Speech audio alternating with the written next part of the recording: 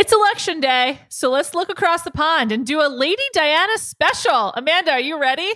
I have never been more ready for a podcast in my life. Let's do it. This episode is supported by FX's Clipped, the scandalous story of the 2014 Clippers owner's racist remarks captured on tape and heard around the world. The series charts the tape's impact on a dysfunctional basketball organization striving to win against their reputation as the most cursed team in the league. Starring Lawrence Fishburne, Jackie Weaver, Cleopatra Coleman, and Ed O'Neill. FX's Clipped, streaming June 4th, only on Hulu. This episode is brought to you by eBay Authenticity Guarantee. You'll know real when you get it. It'll say eBay Authenticity Guarantee, and you'll feel it. Maybe it's a head-turning handbag, a watch that says it all, jewelry that makes you look like the gem, sneakers and streetwear so fresh, every step feels fly. When it comes to style and luxury, eBay gets it. They're making sure the things you love are checked by experts. Not just any experts, specialized experts, real people who love this stuff, with real hands-on authentication experience. So when you see that shiny blue checkmark that says Authenticity Guarantee, shop with confidence. Every inch, stitch, sole, and logo is verified authentic through a detailed inspection. That's how you know that eBay's got your back. Because when you finally step into those sneakers, put on that watch, get your real gold glow up, swing that handbag over your shoulder, or step out in that streetwear, you'll realize that feeling is unlike any other. With eBay Authenticity Guarantee, you can trust that feeling of real is always in reach. Ensure your next purchase is the real deal. Visit ebay.com for terms. Welcome to a jam session special. It's election day, which just felt like a weird time to dig into like tabloids and celebrity news. So we're doing something a little special. Amanda, what's on tap today? It's Princess Diana Day. Yes, it is. It's the day that I've been waiting for, certainly all year and possibly my whole life, depending on how you want to look at it. And we're doing this because you brought the joy of the Diana Chronicles by Tina Brown, a biography that I have read far too many times, into your life recently. And the reason you did that is obviously because season 4 of The Crown is starting in a couple weeks, and it is the first Diana season. So a lot of this material will be relevant. And we're also doing this today because if you are listening to this in a week, it might still be relevant. And maybe you need an escape from some other things in the world. So that's 100%. What this is intended. That's what this is. Bookmark it. Come back to it later when you need a podcast. This is evergreen because Princess Diana died in 1997. And we have been kind of, I think as celebrity-minded people, living in the shadow of that. So, honestly, since it happened, probably. Yes. I'm actually curious. Where were you when Princess Diana died? Do you remember? I remember vividly. I was in Knoxville, Tennessee, in my Aunt Betty's bedroom, and it broke a late Saturday night here in the U.S. It was for personal reasons that have nothing to do with Princess Diana. It was one of kind of like the worst weekends. It has nothing to do with my Aunt Betty either, who I love very much. But it was Labor Day weekend, I believe, or maybe it was the weekend before. And the trip was not going well. And for whatever reason, I was allowed to stay up probably to watch Saturday Night Live. And the news broadcasts came in. I believe they didn't broadcast until her death was confirmed, but I could be wrong about that. I was 13. I had just turned 13. I was on Cape Cod. I was watching the US Open with my mom. Michael Chang was playing. And, love it. And it was like a news break that Princess Diana died. We also never used to watch television on Cape Cod. So it was random that we knew so quickly. It's a pretty defining news moment for me personally. Mm-hmm.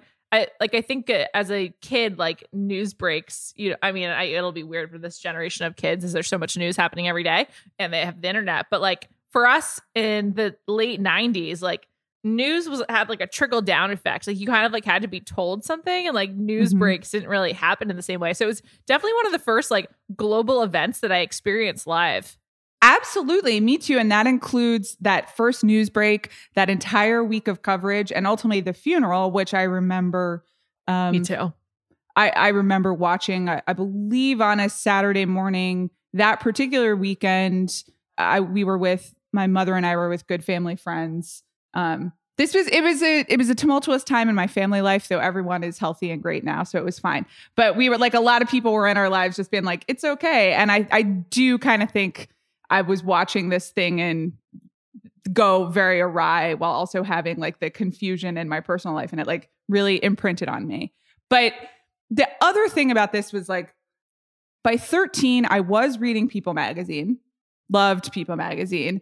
I was like somewhat aware of news events. You know, I like knew who the president was. I knew what a presidential election was. But you know, I was 13 and I can't say that I, as a 13-year-old, was like as engaged in the world as 13-year-olds today seem to be, which is all respect to 13-year-olds today and all dismissal to 13-year-old Amanda. But this broke through for me in terms of just understanding that larger things happen in the world. And certainly also in terms of like just celebrity or notable deaths.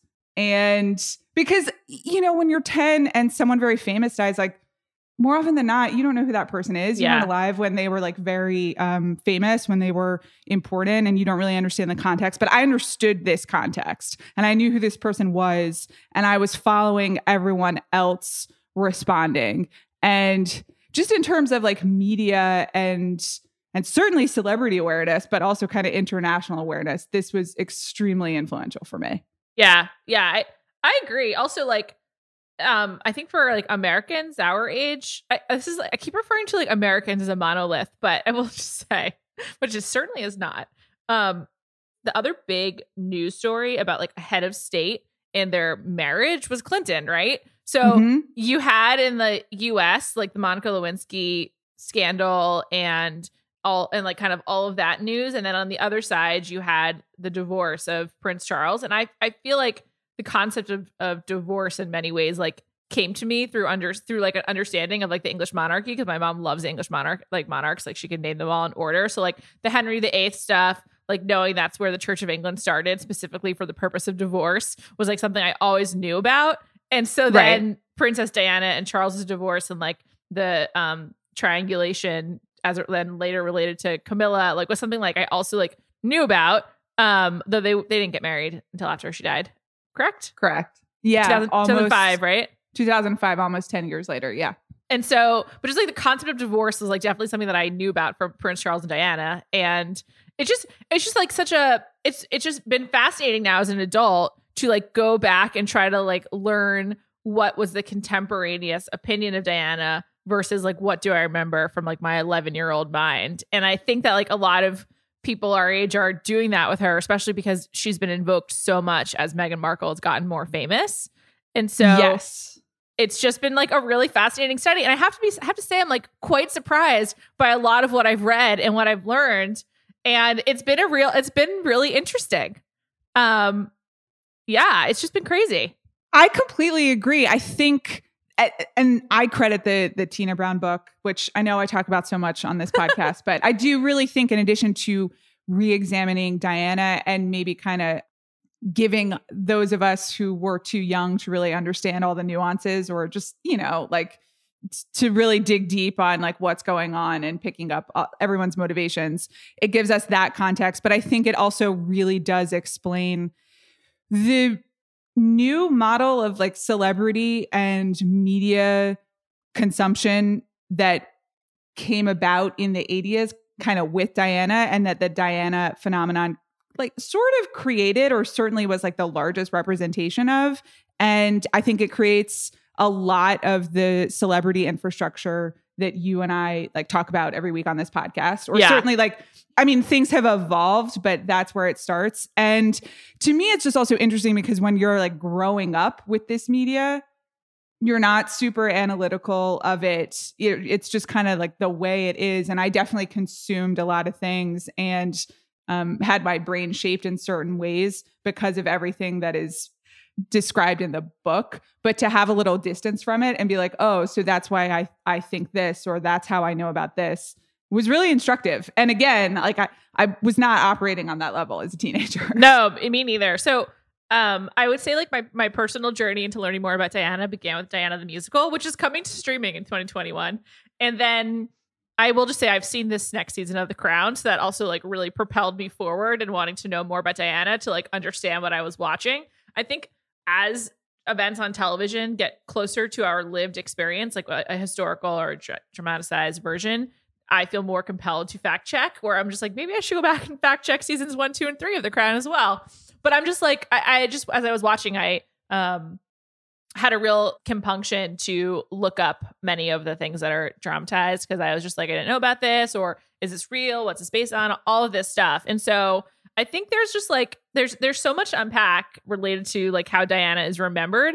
One thing I just wanted to touch on before we get into like maybe some specific Diana facts that I was not aware of. I think that one thing about the Diana Chronicle is like, if you don't want to read a full Diana 500-page book, which fine, you might not want to, I would just say like there's a like the third chapter or so kind of explains the media landscape in Britain before kind of, and there's a real line of demarcation, and that's like before and after Rupert Murdoch. And it's such an incredible distillation of media history that I think still holds, and like the influence of media and understanding government and celebrity. And I was really blown away by that. And I think that like there was a kind of a perfect storm of Rupert Murdoch's type of media coverage taking hold at the same time that Diana was coming up, because he moved to the UK and bought up some newspapers in the late 70s, and they got married in 1981. And so that like really set the stage for Lady Di mania, I think. And that's like one thing I definitely did not put together, like though maybe I knew some of those random facts. Yes. And Tina Brown is uniquely positioned to be able to write about that change in particular, because her husband was Sir Harry Evans, who was one of the newspaper editors who kind of went to war with Rupert Murdoch and the changes that he wanted to implement in newspapers. And depending on how you want to interpret it, kind of lost. I mean, Harry Evans went on to have like an incredibly illustrious career. He died recently. I recommend some of the obituaries about him. In addition, it's like pretty sad because he and Tina Brown seem to have like a lovely working journalist relationship and like wrote about each other with great affection. But she was there for a lot of the Murdoch battles on the front lines. The other thing is that before Tina Brown became the editor-in-chief of Vanity Fair, which was another major instrument in the 80s of, you know, redefining how we talk about celebrity, she was the editor of Tatler, which, if you're not familiar with Tatler, is just kind of the magazine for aristocrats in England. And it really is like the turnip toffs that we talk about jokingly as being like Kate Middleton and Prince William's friends, but that they existed in the 70s and they were a little less self-aware and were just willing to be in this like very silly, entertaining magazine. And so Tina Brown has like a very unique level of access to this world at a time where this world is going from like totally like exclusive and inaccessible to being media curious, and thus being willing to be documented in a way that it really hadn't before. That's a great segue into like who was Diana at the time of the wedding, which I feel like is kind of like, for me, was the least understood time. As a celebrity, it was kind of different. Although I will say, like, I've been trying to like understand, learn. I still feel like I don't quite know who she was at the time of her death. Like I feel like that's like a confusing person to me. But I guess like the first thing I didn't know, and I will say that the Diana musical really brought this into focus for me at first, was I didn't realize at the time of her celebrity, when she first became famous, that there was such a huge emphasis on her virginity. And I also didn't realize there that she was 20. And like, I didn't understand that like, this was like, part of the excitement was like Charles had found his virginal bride. And it's really, really weird. Like, that's just like such a weird piece of this story that in some ways is the most outdated to me. It's nuts. It really was. I mean, I don't know. I'll be honest. I don't want to generalize like for the entire United Kingdom. I don't know whether they were like, yes, he found a virgin. Like that's what people were singing on the streets. But there was this understanding from the establishment that he couldn't marry anyone who, quote, like had a past, which meant a virgin. And so like Camilla Parker Bowles, who, you know, you see in season 3 of The Crown, he has like a early 70s relationship with and is clearly invested in, was like a non-starter. She was like never allowed to be in consideration because she had sex. Also, just keep in mind, like London in the late 60s, early 70s, it was definitely a time of sexual expression. So it was kind of like slim pickings in terms of like, quote, eligible, quote, virgin brides, which is insane. Again, these are the standards that they're applying.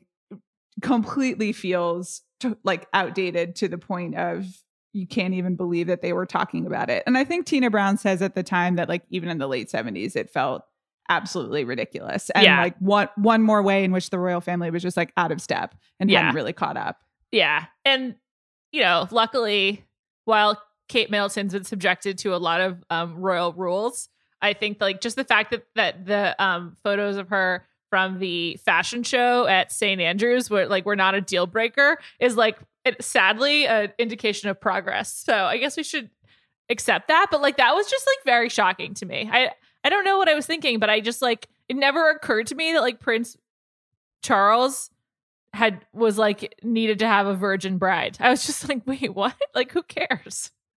It's really baffling. I like if you think about like the other things you've seen or The Crown of like Margaret not being allowed to marry Captain Townsend. Was that his name? I think it was. Like, but it's because he was a divorcee. And if you think about like the kind of original sin, which is the abdication because of a woman. Yes. An American woman. Uncle David wanted to marry Wallis Simpson, also a divorcee. But coded in there, what they mean by divorcee is like a person who's had sex with someone else. Yeah. Like, yeah. I mean, that's ultimately because they're, you know, grounding it in like the quote Church of England and what it's teaching and all that stuff. But it's just kind of like a bunch of people being like, you can only have sex with one person, which is just not very weird.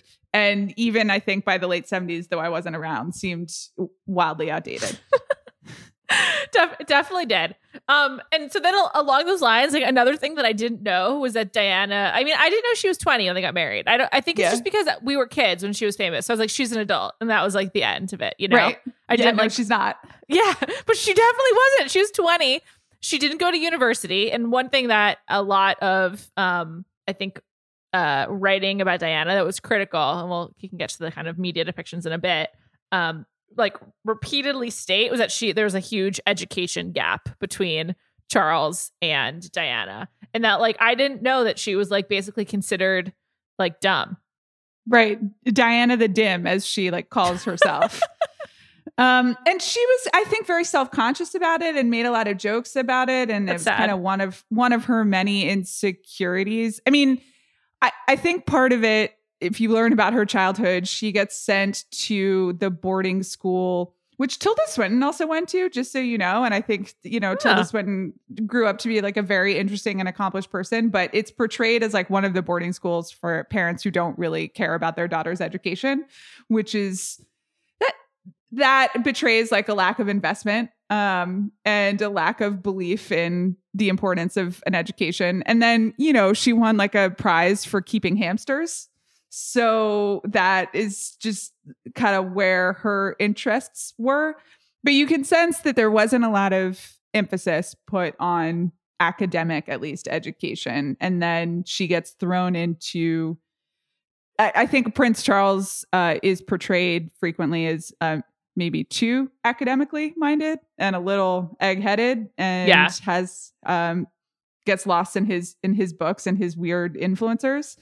Not influencers of Instagram, but of the like Winston Churchill, the mind. But, I suppose Instagram influencers are influencers of a different mind, but it's like it's not a good intellectual match. Right. They're operating on different wavelengths, and I think everyone looks down on her a little. Yeah, and I don't really have an opinion on like if that's a proper opinion, like to look down on her or not. But I don't know. I think that I think in Diana, as she developed into an adult before she died, it seems like she was unknowable. It seems like all that was really knowable about her was her misery and like just her like her unhappiness and loneliness, and that clouded so much of who she came to be as a public person.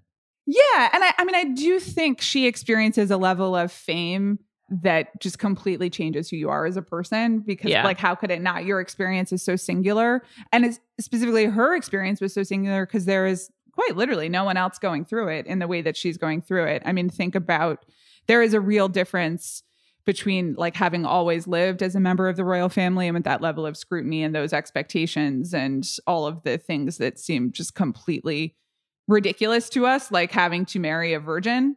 But I think she lived by those rules for whatever reason, but you know, she was also on the outside, and then you get kind of brought into this way of life and it's not accommodating. And then the only thing you have are the tabloids. And it definitely seems like that was also something she was good at. One thing that I think gets really undersold is how media savvy she was and how much like innate understanding of the tabloids and celebrity and that as like a power source, which I think is often said in a negative way. And sometimes we even say that condescendingly on this podcast, but I do not mean it that way. It's a skill. It is. Let's talk about that. It's a real level of knowledge. Yeah. Yeah.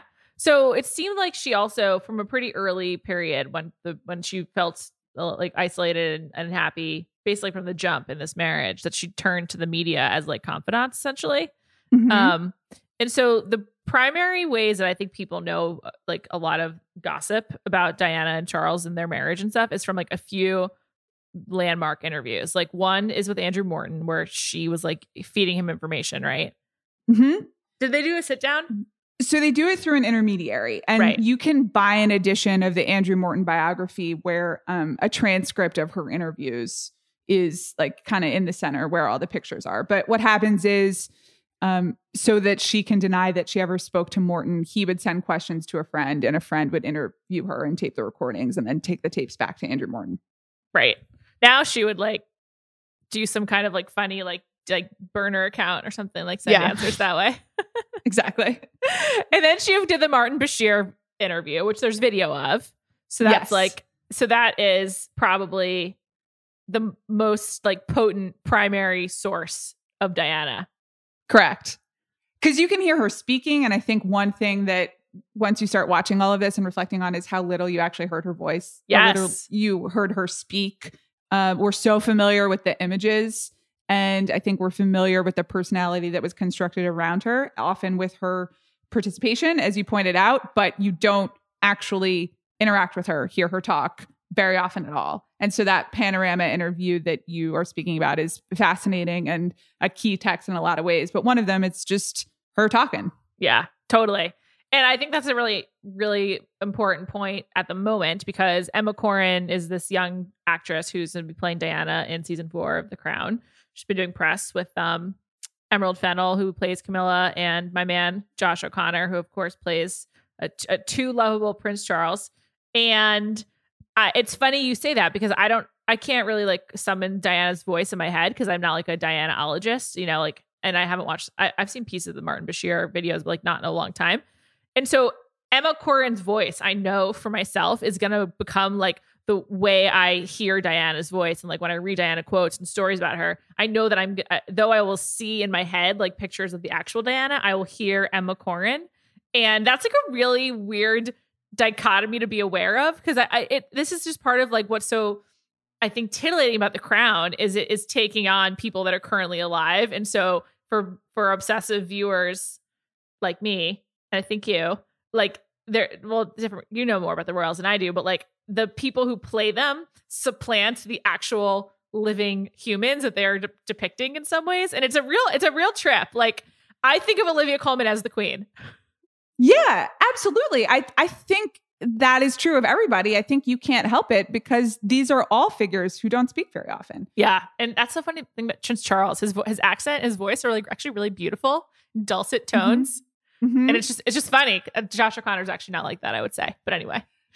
But, you know, part of the reason for the fact that we don't hear them that often is outlined in an episode of season 3 of The Crown. Remember when they do the documentary about the royal family? Very wrong, yeah. Philip is like, I got this. I know how to make the people like us, and that does not work out. And it is true that you can't find that documentary on YouTube. It's in a vault somewhere. It has like never been seen again, because they realized too late that like mystery and kind of like the symbolism is what's going for them. And like when they become people, then it's kind of open season on them as people, which is what has happened for the next 30 years. But, you know, we're all humans too. So you have so much curiosity about these people, and then like really compelling fictional versions of them are like giving life and like showing you what it's like behind the scenes. Of course, I'm sure everyone has started thinking about them this way. That's why I think ultimately, at least for the first 3 seasons, I think The Crown has been like the best PR possible for the Queen herself. I suspect season 4 is going to be a bit of a shift, but I haven't seen it yet. I'm saving it for when I really need it. So don't tell me. I won't say anything. I think I just want to compliment myself. I think I've done a really good job keeping my crown opinions inside. You've been really supportive and respectful of my process, and I do appreciate it. I'm here for you. I don't want to ruin it. Like when you love a TV show and someone ruins it, it's so fucking annoying. It's just like, let me live. Let me enjoy this one thing. This episode is brought to you by eBay Authenticity Guarantee. You'll know real when you get it. It'll say eBay Authenticity Guarantee, and you'll feel it. Maybe it's a head-turning handbag, a watch that says it all, jewelry that makes you look like the gem. Sneakers and streetwear so fresh, every step feels fly. When it comes to style and luxury, eBay gets it. They're making sure the things you love are checked by experts. Not just any experts, specialized experts, real people who love this stuff, with real hands-on authentication experience. So when you see that shiny blue checkmark that says Authenticity Guarantee, shop with confidence. Every inch, stitch, sole, and logo is verified authentic through a detailed inspection. That's how you know that eBay's got your back. Because when you finally step into those sneakers, put on that watch, get your real gold glow up, swing that handbag over your shoulder, or step out in that streetwear, you'll realize that feeling is unlike any other. With eBay Authenticity Guarantee, you can trust that feeling of real is always in reach. Ensure your next purchase is the real deal. Visit ebay.com for terms. This episode is brought to you by Jiffy Lube. Cars can be a big investment, so it's important to take care of them. I once got a car that I started out with 25,000 miles on. I got it to over 200,000 miles because I took care of it. You know how you take care of a car?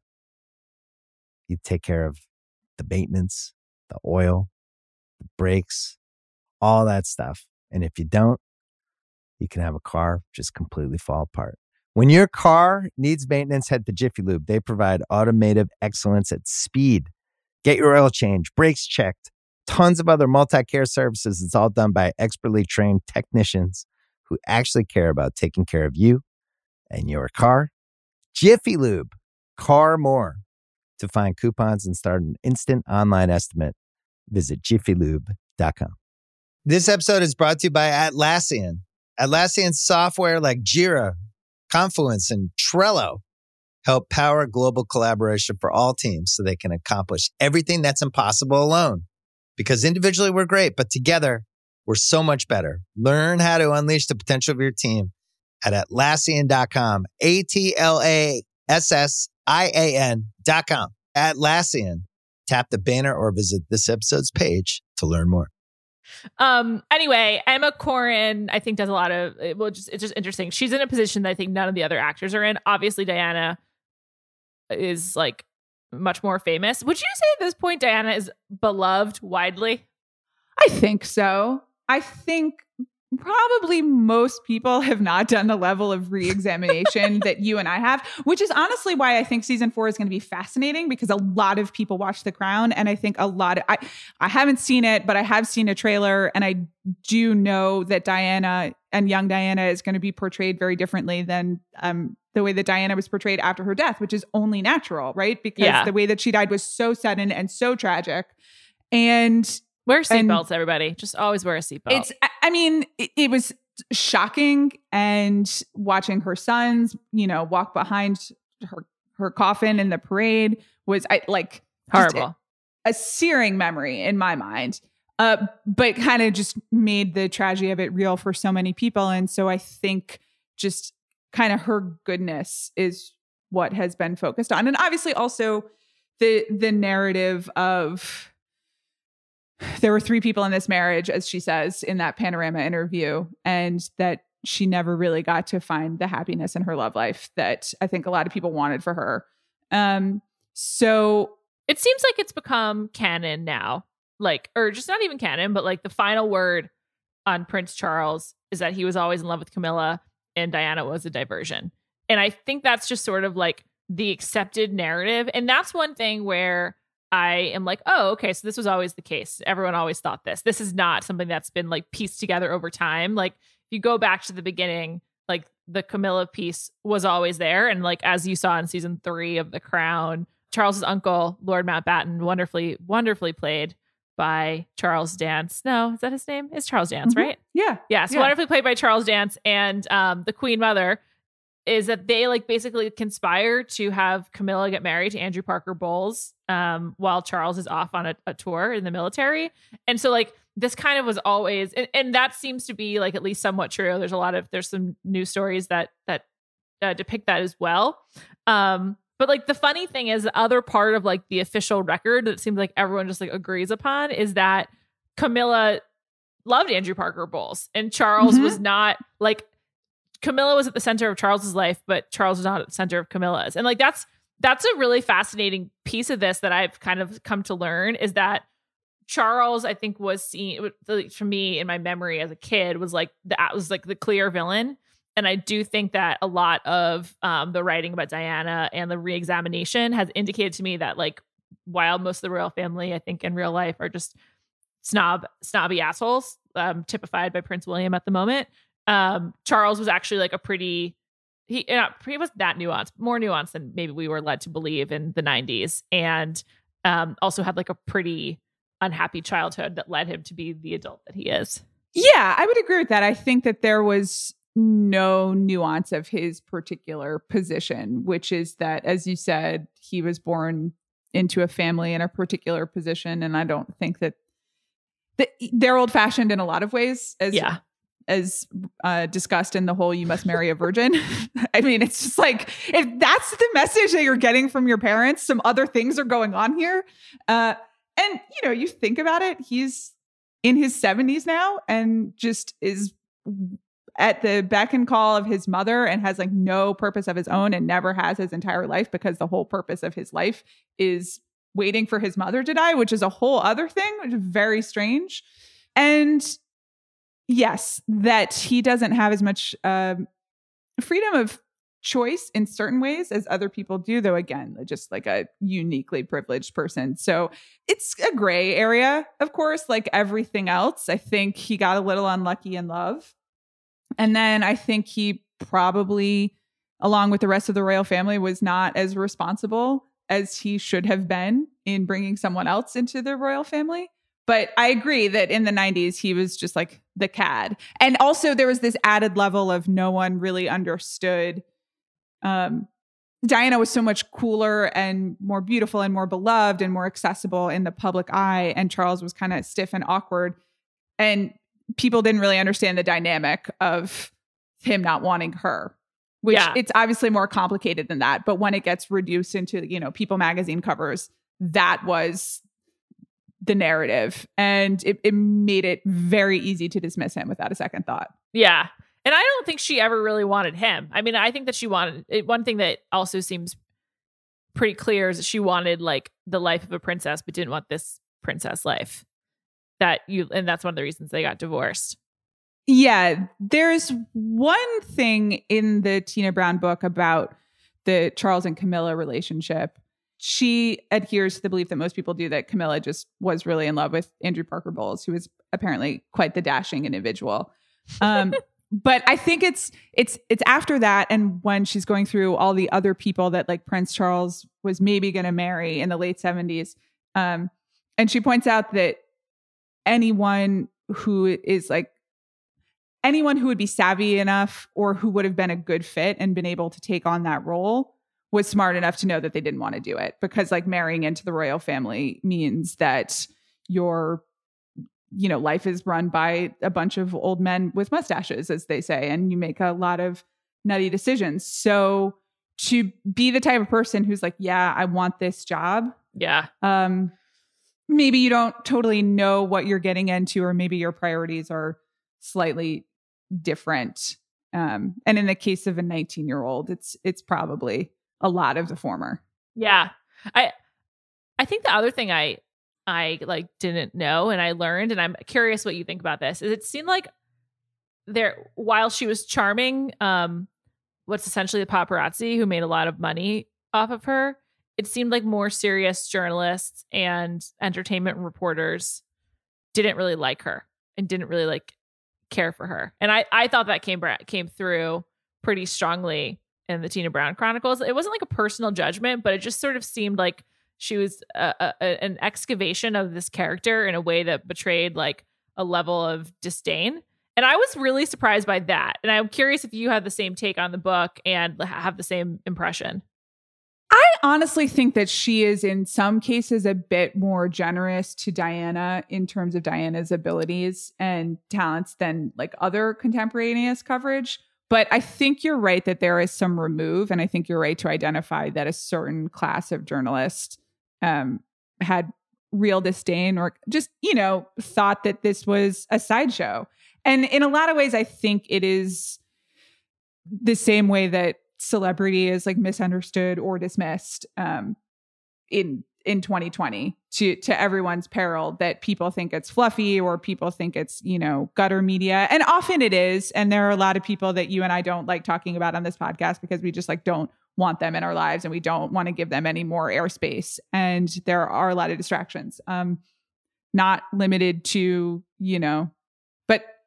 and there are a lot of distractions also including like much of our political system right now, which we said we wouldn't get into, but sorry. So, but some people don't take it seriously. Like some people still think that being good at celebrity is ditzy and fluffy and or like a scourge on society. And it may be a scourge on society. I'm honestly willing to accept that. And we talk about that often.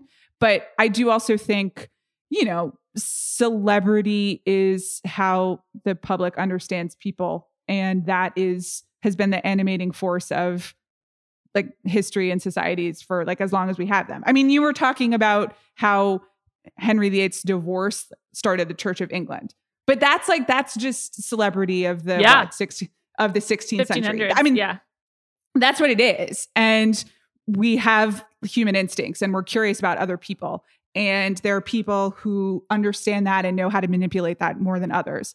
I understand thinking that's beneath you, but I think that that's just not acknowledging reality sometimes. I agree with you. And as you were saying that, I realized that like the totality of the Diana coverage reminds me more than any other celebrity of Kim Kardashian, of like the really wide spectrum of like love and disdain and commodity and commercial power. Like also I could, based on what I do know about Diana now, I could see her doing like a lot of this like crazy, like just luxurious, out of touch shit that the Kardashians are doing, like not limited to this ridiculous trip in the, where are they? The Indian Ocean right now? They're like in Tahiti or something, right? I can't they keep back? Track. I don't know. But it just kind of reminds me of this. the royals going to Moustique, right? Like that's so out of touch and so unnecessary. And they're just like, okay, Prince Margaret, she just goes to her private island whenever she wants. And then people show up and whatever. Like, I think that there is like, that's like actually the closest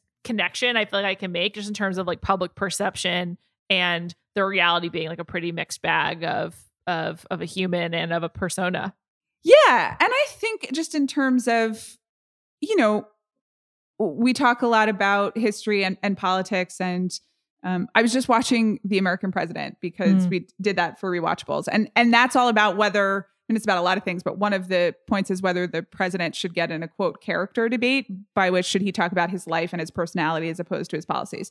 But personality, such a great movie. I'm really excited for you to talk about that on the Rewatchables. It's one of my favorite movies. I saw it 4 times in theaters at the age of 11.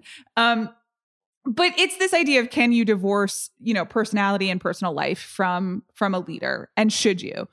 And the answer to should is very complicated, but can you? More often than not, the answer is no. Like people vote, people make decisions, people understand leadership as much in terms of personality and character as they do actions. And so that is a lot of what's being put on the royal family, and a lot of the ways in which the royal family has kind of redefined itself as they have had literally all governing power taken away from them, which, let me state for the record, that is good.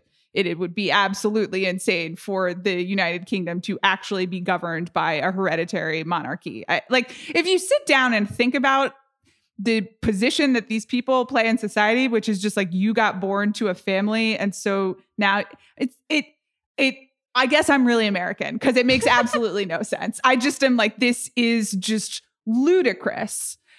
But if you think about it as they have repositioned themselves in terms of being like, well, will be the national identity that you're invested in, and then there's a separate place for governing.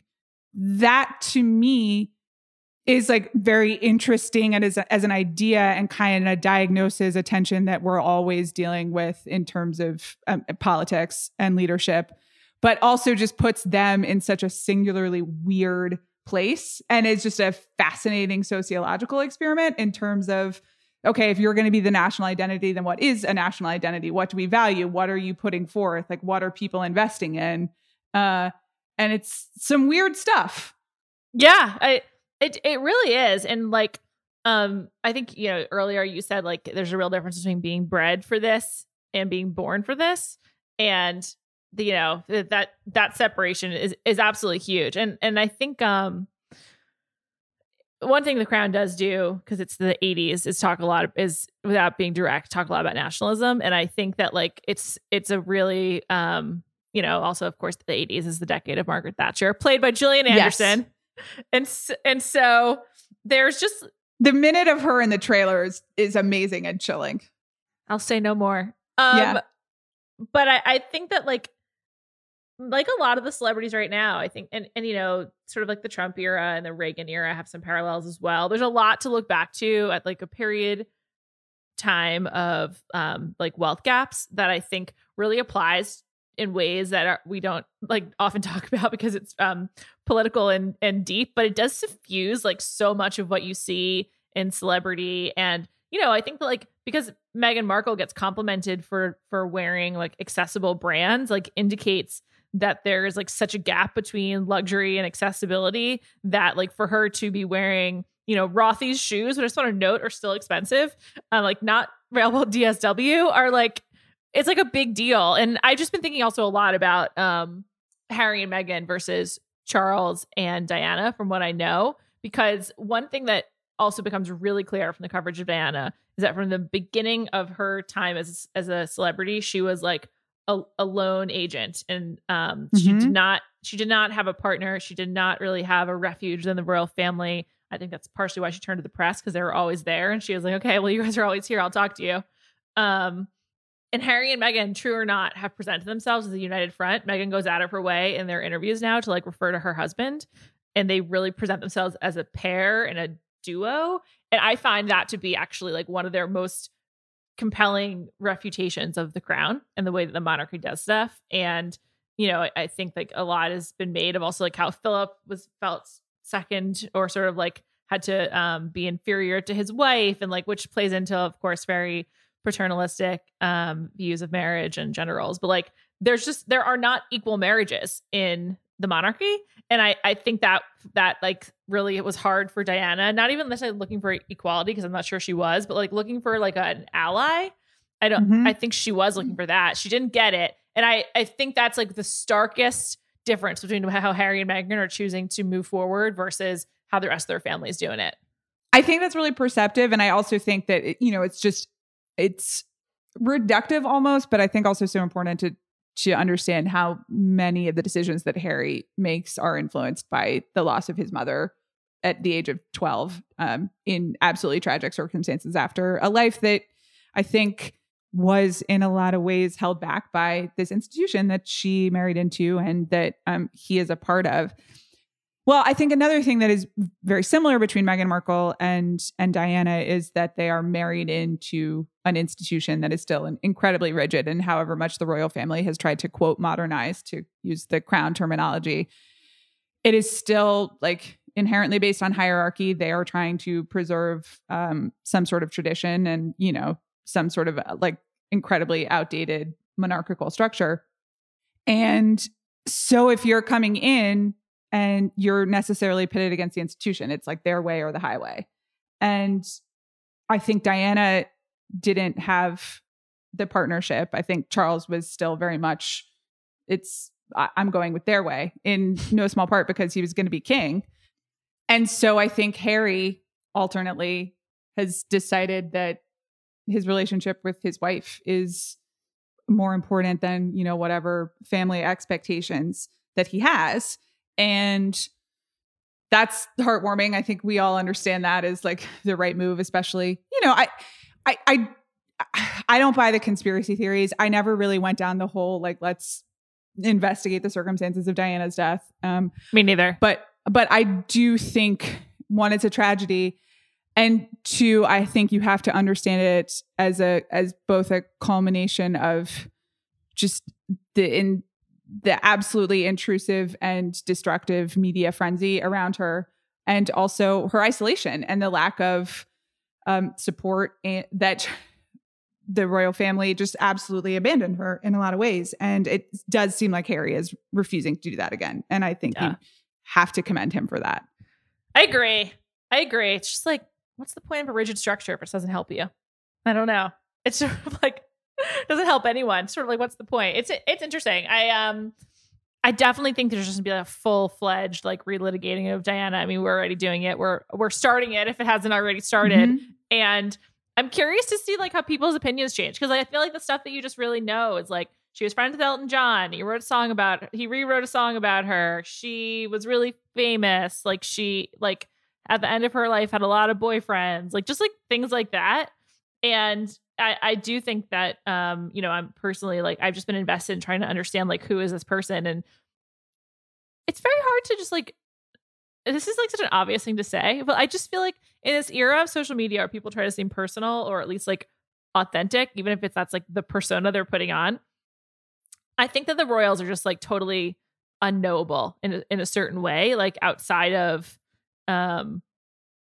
so like kind of like what their biographers say. And I just like, there's so much like bias that goes into that. A lot of my favorite parts of the Tina Brown books are when she was quoting from letters or diaries, because those I think are like the best window into, because people like write them in confidence or thinking it's safe. And it's just so funny. Like, I think that celebrities, whether you like it or not now, especially in COVID, when you're not interacting with people, you melt into like the persona you project in a lot of ways for celebrities. Especially the ones who don't have a lot of substance to them, like reality stars. And I think that I just, it's interesting, like thought exercise to think about what that would have been like for Diana, who seemed to really crave like community.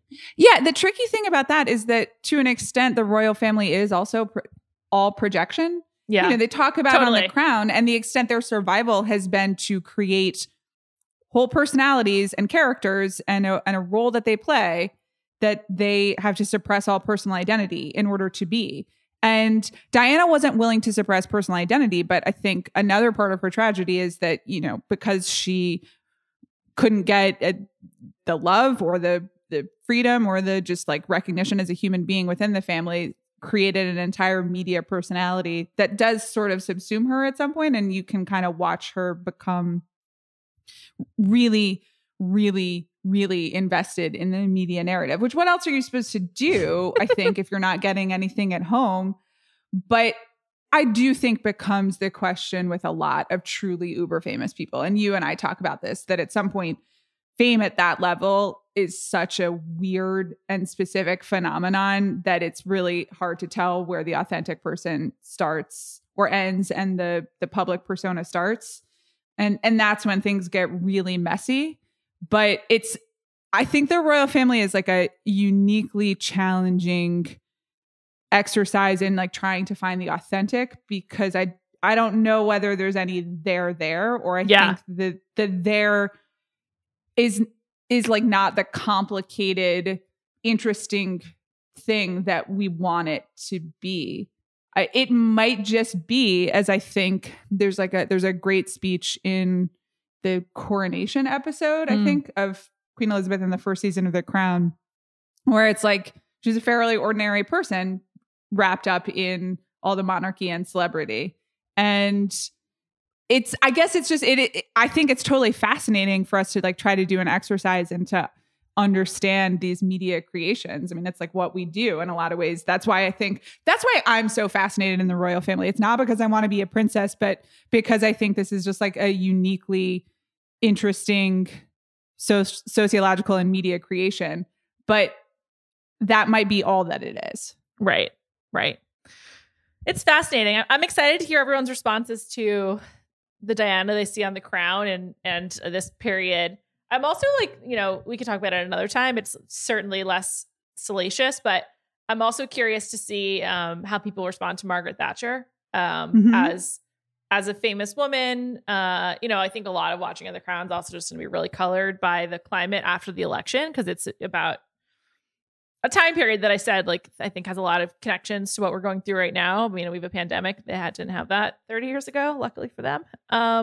But there's just a lot that predates the pandemic that I think is really interesting and has a lot of parallels. And I think that I think the relitigation of the Diana, the Queen, and Margaret Thatcher will really be under this like cloud of what's happening in the world right now. And I'm just like fascinated to see it play out. And I have to say, I've also just like personally enjoyed like this research study that I've been doing. So I recommend it, like a little history on your own can be very fun. I don't read a lot of nonfiction, but I've been enjoying it. And also just reading old Vanity Fair articles. Going back to old Vanity Fair is one of my favorite things. It also is a sociological and media study all its own. But yeah. I think one of the exciting things about this season of The Crown, and also just, this moment in history, is that Margaret Thatcher and Princess Diana at the same time in England it's one of those things where like if you wrote a play with these two characters, it would feel like forced, because it is such an interesting case study for, as you said, economics and sociology and media and everything and gender for sure. And it's amazing. It's kind of serendipitous that it happened in terms of like everything there is to unpack. Yeah, I know. It's wild. We'll talk about it more. Looking forward to it. Until then, be kind to yourself. Stay off Twitter, probably. Just, Yep. Just do stuff that makes you happy. Have a great day. And we'll be back next week.